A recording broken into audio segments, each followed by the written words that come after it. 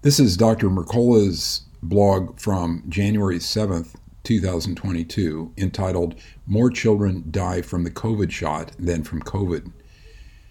Recall that Dr. COVID is being censored off of his own media and these stories disappear in 48 hours, but he has put them off copyright, and I think that they are tremendous and well worth preserving. Story at a glance. According to Colette Martin, a practicing nurse who testified before a Louisiana Health and Welfare Committee hearing December 6, 2021, children are having terrifying reactions to the COVID shot, yet her concerns are simply dismissed. The average number of adverse events reports following vaccination for the past 10 years has been about 39,000 annually, with an average of 155 deaths. That's for all available vaccines combined.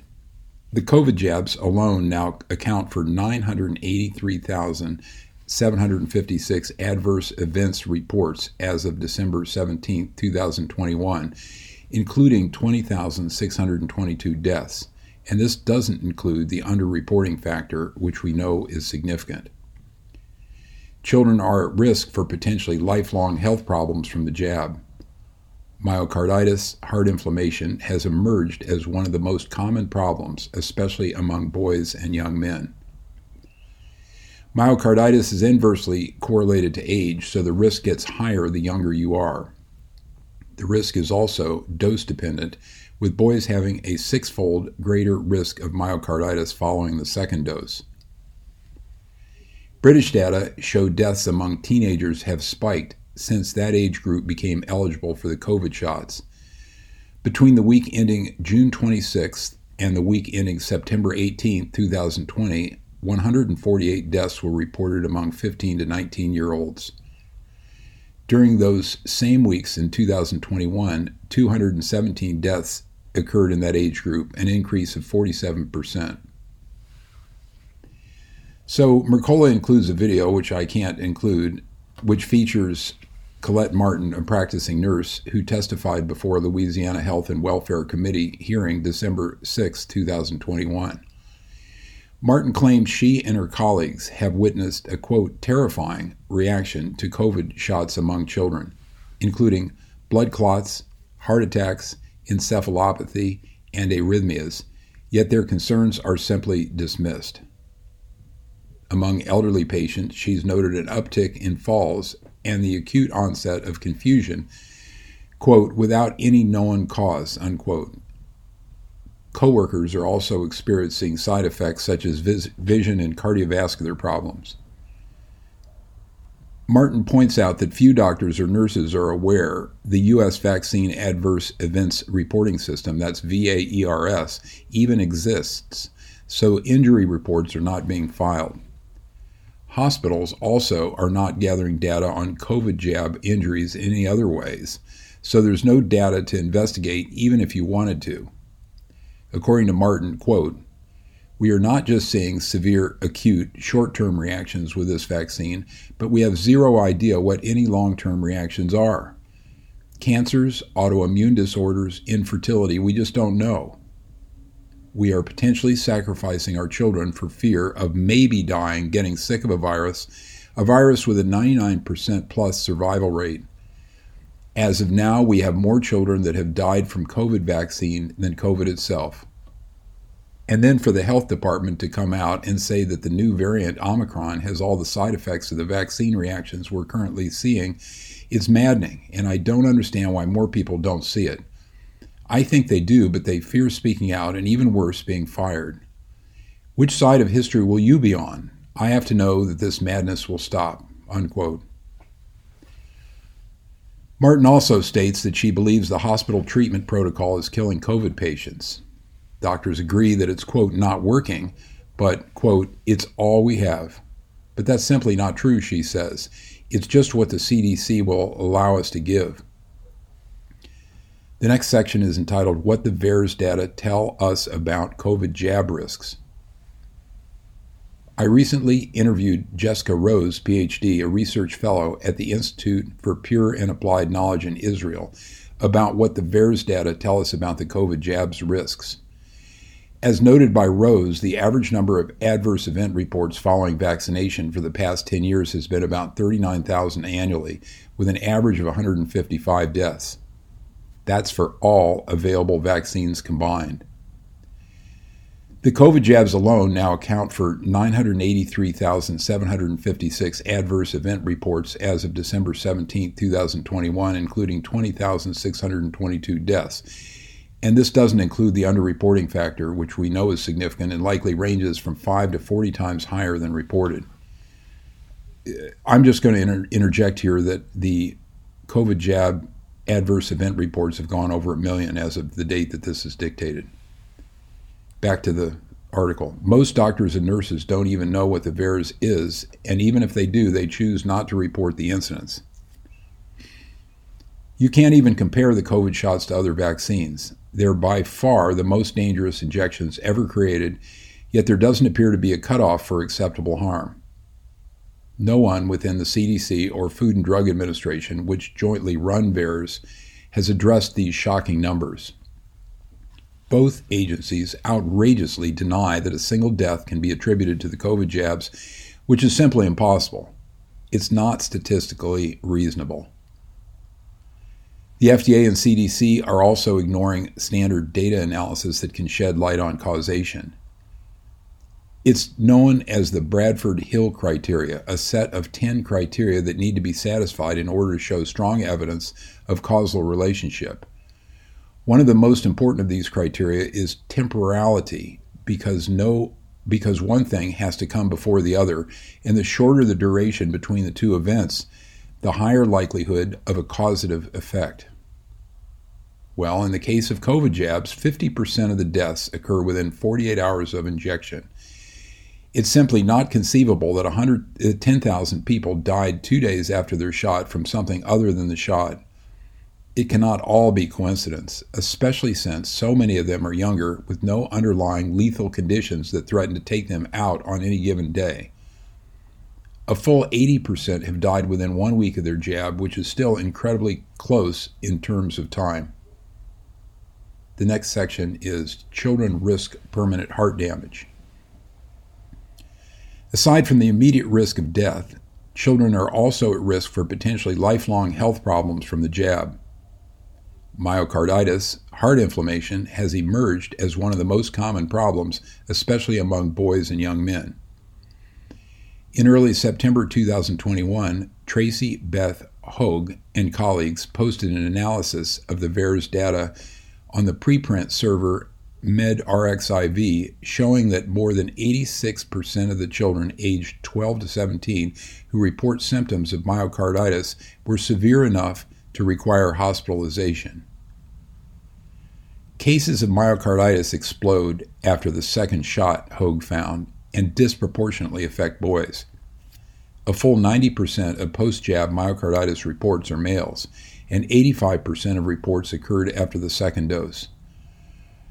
According to Hogue et al., quote, the estimated incidence of CAEs, that's cardiac adverse events, among boys aged 12 to 15 years following the second dose was 162 per million. The incidence among boys aged 16 to 17 years was 94 per million. The estimated incidence of CAEs among girls was 13 per million in both age groups. No doubt, doctors are seeing an increase in myocarditis, but few are willing to talk about it. In a recent Substack post, Steve Kirsch writes, quote, I just read a comment on my private healthcare providers only Substack, an estimated 100 times elevation in rate of myocarditis, but no one will learn of it since cardiologists aren't going to speak out for fear of retribution. His comment was a private conversation he had with a pediatric cardiologist. The cardiologist is never going to say this in public, to the press, or have his name revealed, since his first duty is to his family or keeping his job. If a fact checker called the cardiologist, he might either refuse to comment or say, I'm seeing somewhat more cases after the vaccine rolled out. Here's the exact comment that was posted to the private Substack. Pre-jab 1 or 2 cases per year of myocarditis. Now half his waiting room tells patients they are, quote, studying the causality, refers them to infectious disease specialists for discussions on their other children, admits he and about 50% of his colleagues know what's going on but are too terrified to speak out for fear of retaliation from hospitals and state licensing board. Other 50% don't want to know, don't care, and or are reveling in the cognitive dissonance like Dr. Harvey Cohen at Stanford, and or letting loose their authoritarian demon. Good luck with these former colleagues of mine. The stench is overpowering. From 1 to 2 cases per year to, quote, half his waiting room. I don't know the size of his waiting room, but it's at least 2 people, says he said half. So the rate has increased by 250 day per year open over 1.5 average cases per year equals 166 times. The next section is myocarditis is not a mild, inconsequential side effect. Together with Dr. Peter McCullough, in October 2021, Rose also submitted a paper on myocarditis cases in VAERS following the COVID jabs to the journal Current Problems in Cardiology. Everything was set for publication when suddenly the journal changed its mind and took it down.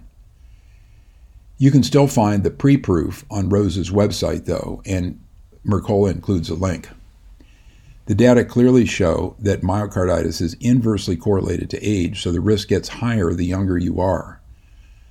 The risk is also dose-dependent, with boys having a 6-fold greater risk of myocarditis following the second dose.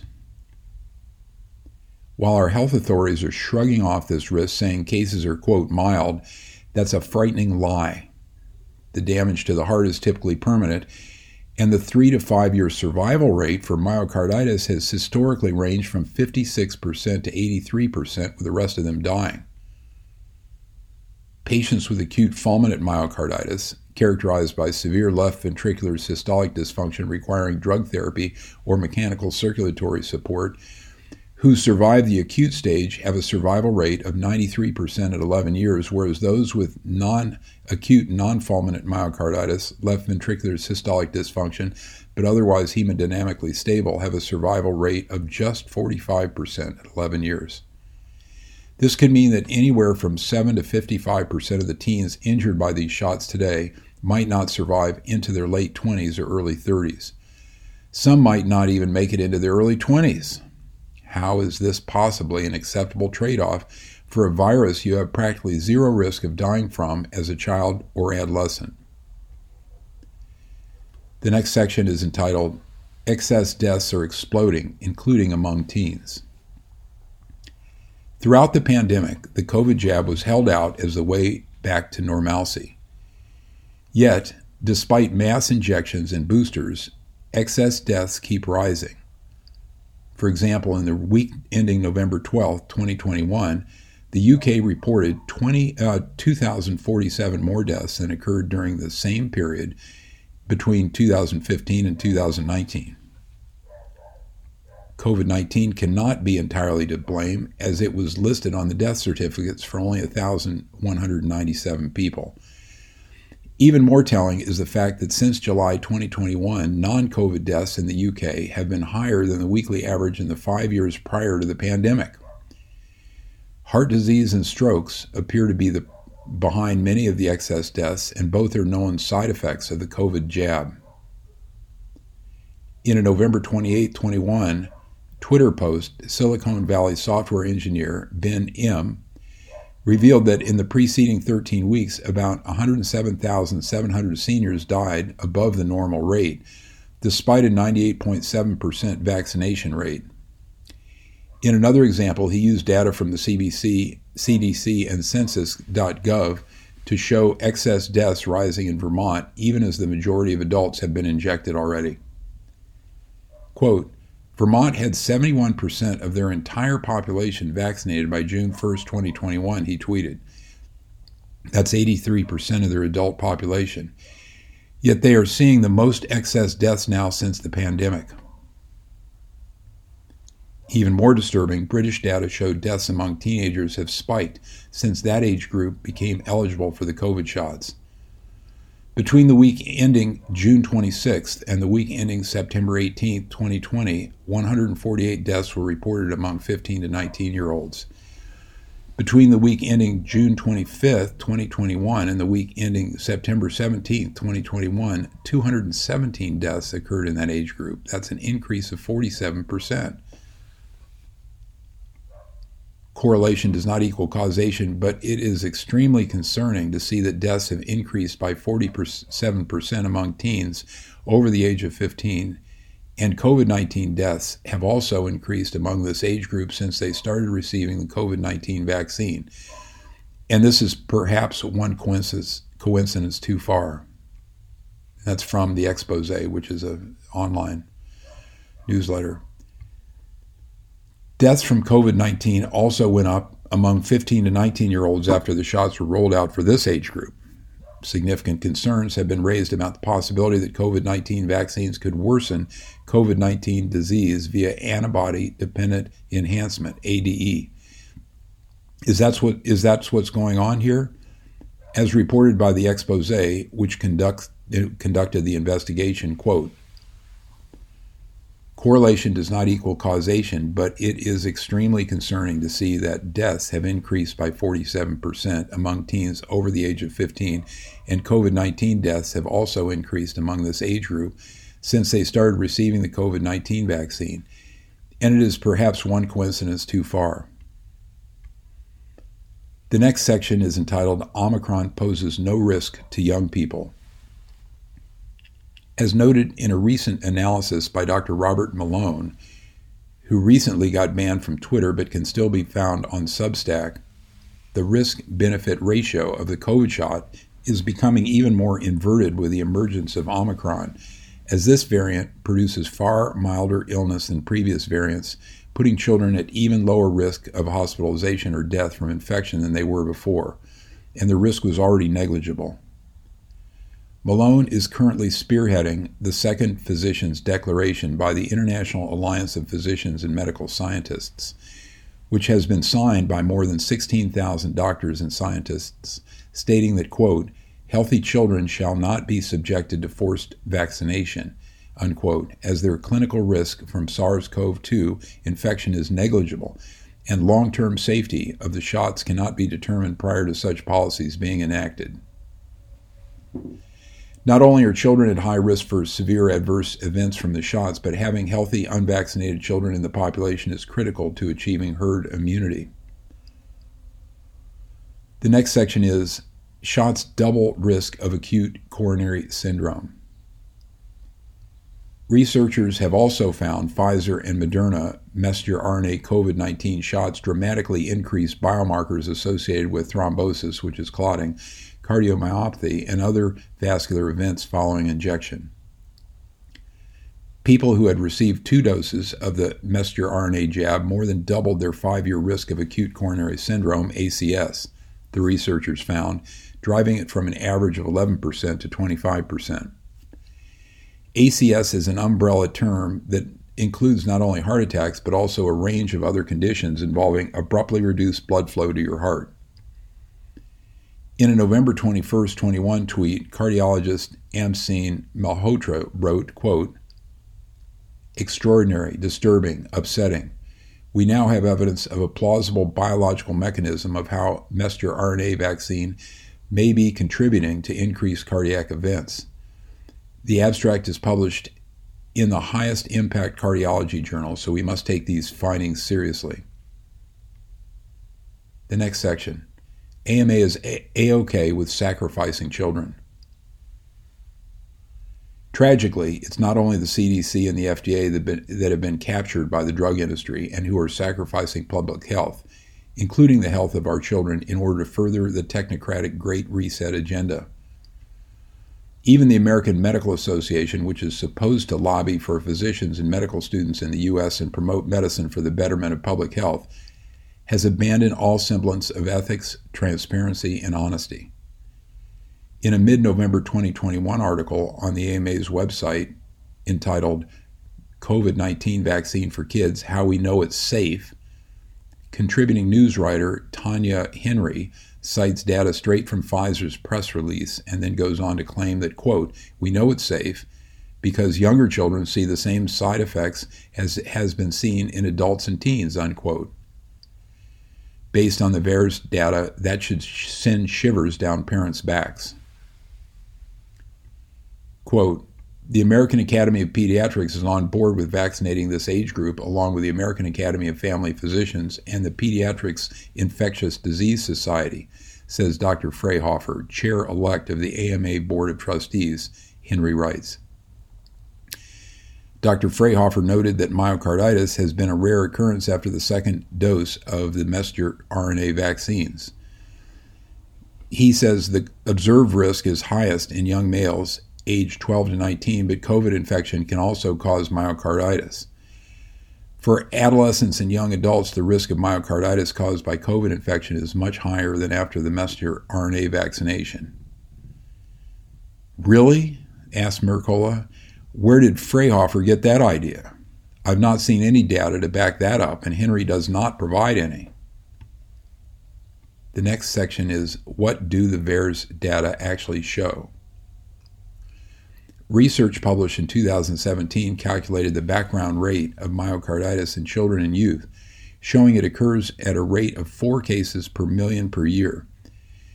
According to the U.S. Census Bureau, as of 2020, there were 73.1 million people under the age of 18 in the U.S. That means the background rate for myocarditis in adolescents 18 and younger would be about 292 cases per year. As of December 17, 2021, looking only at U.S. reports and excluding the international ones, VAERS had received 308 cases of myocarditis among 18-year-olds, 226 cases in 16-year-olds, 193 in 14-year-olds, and 108 in 12-year-olds. In total, that's 1,475 cases of myocarditis in teens 18 and younger, 5 times the background rate. And again, this does not take into account the underreporting factor, which has been calculated to be anywhere from 5 to 40. Meanwhile, the CDC claims that between March 2020 and January 21, the risk, quote, "the risk for myocarditis was 0.146% among patients diagnosed with COVID-19, unquote, compared to a background rate of 0.009% among patients who did not have a diagnosis of COVID-19. After adjusting for, quote, "patient and hospital characteristics," COVID-19 patients between the age of 16 and 39 were on average 7 times more likely to develop myocarditis than those without COVID. That said, the CDC stressed that, quote, "overall, myocarditis was uncommon," unquote, among all patients, COVID or not. What's more, only 23.7% of myocarditis patients between the ages of 16 and 24 had a history of COVID-19, so a majority of the cases in that age group were not due to COVID. We're also not talking about big numbers in terms of actual COVID infections. The weekly adolescent hospitalization rate peaked at 2.1 per 100,000 in early January 2021, declined to 0.6 per 100,000 in mid-March, and rose to 1.3 per 100,000 in April. Using that peak hospitalization rate of 2.1 per 100,000 or 21 per million in this age group, and assuming the risk for myocarditis is 0.146% among COVID-positive patients, we get a myocarditis from COVID rate among adolescents of 0.03 per million. That's a far cry from the normal background rate of 4 cases per million, so the risk of getting myocarditis from SARS-CoV-2 infection is probably quite small. Now, assuming the COVID hospitalization rate for adolescents is 21 per million, and we have 73.1 million adolescents, we could expect there to be 1,535 hospitalizations for COVID in this age group in a year. If 0.146% of these 1,535 teens develop myocarditis, we can expect 2.2 cases of myocarditis to occur in this age group every year among those who come down with COVID. In summary, based on the CDC statistics, we could expect just over 2 teens to contract myocarditis from COVID-19 infection. Meanwhile, we have 1,475 cases reported following the COVID jab in just 6 months. Shots for the 12 to 17-year-olds were authorized July 30th, 2021. So these aren't included. Taking into account underreporting, the real number could be anywhere between 7,375 to 59,000, again, in just 6 months. To estimate an annual rate, we'd have to double it, giving us anywhere from 14,750 to 118,000 cases of myocarditis. So is it actually true that, quote, for adolescents and young adults, the risk of myocarditis caused by COVID infection is much higher than after the messenger RNA vaccination? I doubt it. The next section is, can you lessen the damaging effects? There is absolutely no medical rationale or justification for children and teens to get a COVID shot. It's all risk and no gain. If for whatever reason your son or daughter has already received one or more jabs and you hope to lessen their risk of cardiac and cardiovascular complications, there are a few basic strategies I would suggest implementing. Keep in mind these suggestions do not supersede or cancel out any medical advice they may receive from their pediatricians. These are really only recommendations for when there are no adverse symptoms. If your child experiences any symptoms of a cardiac or cardiovascular problem, seek immediate medical attention. First and foremost, do not give them another shot or booster. Second, measure their vitamin D level and make sure they take enough vitamin D orally and or get sensible sun exposure to make sure their level is between 60 nanograms per milliliter and 80 nanograms per milliliter. Number 3, eliminate all vegetable seed oils in their diets. This involves eliminating nearly all processed foods and most meals in restaurants unless you can convince the chef to only cook with butter. Avoid any sauces or salad dressings as they are loaded with seed oils.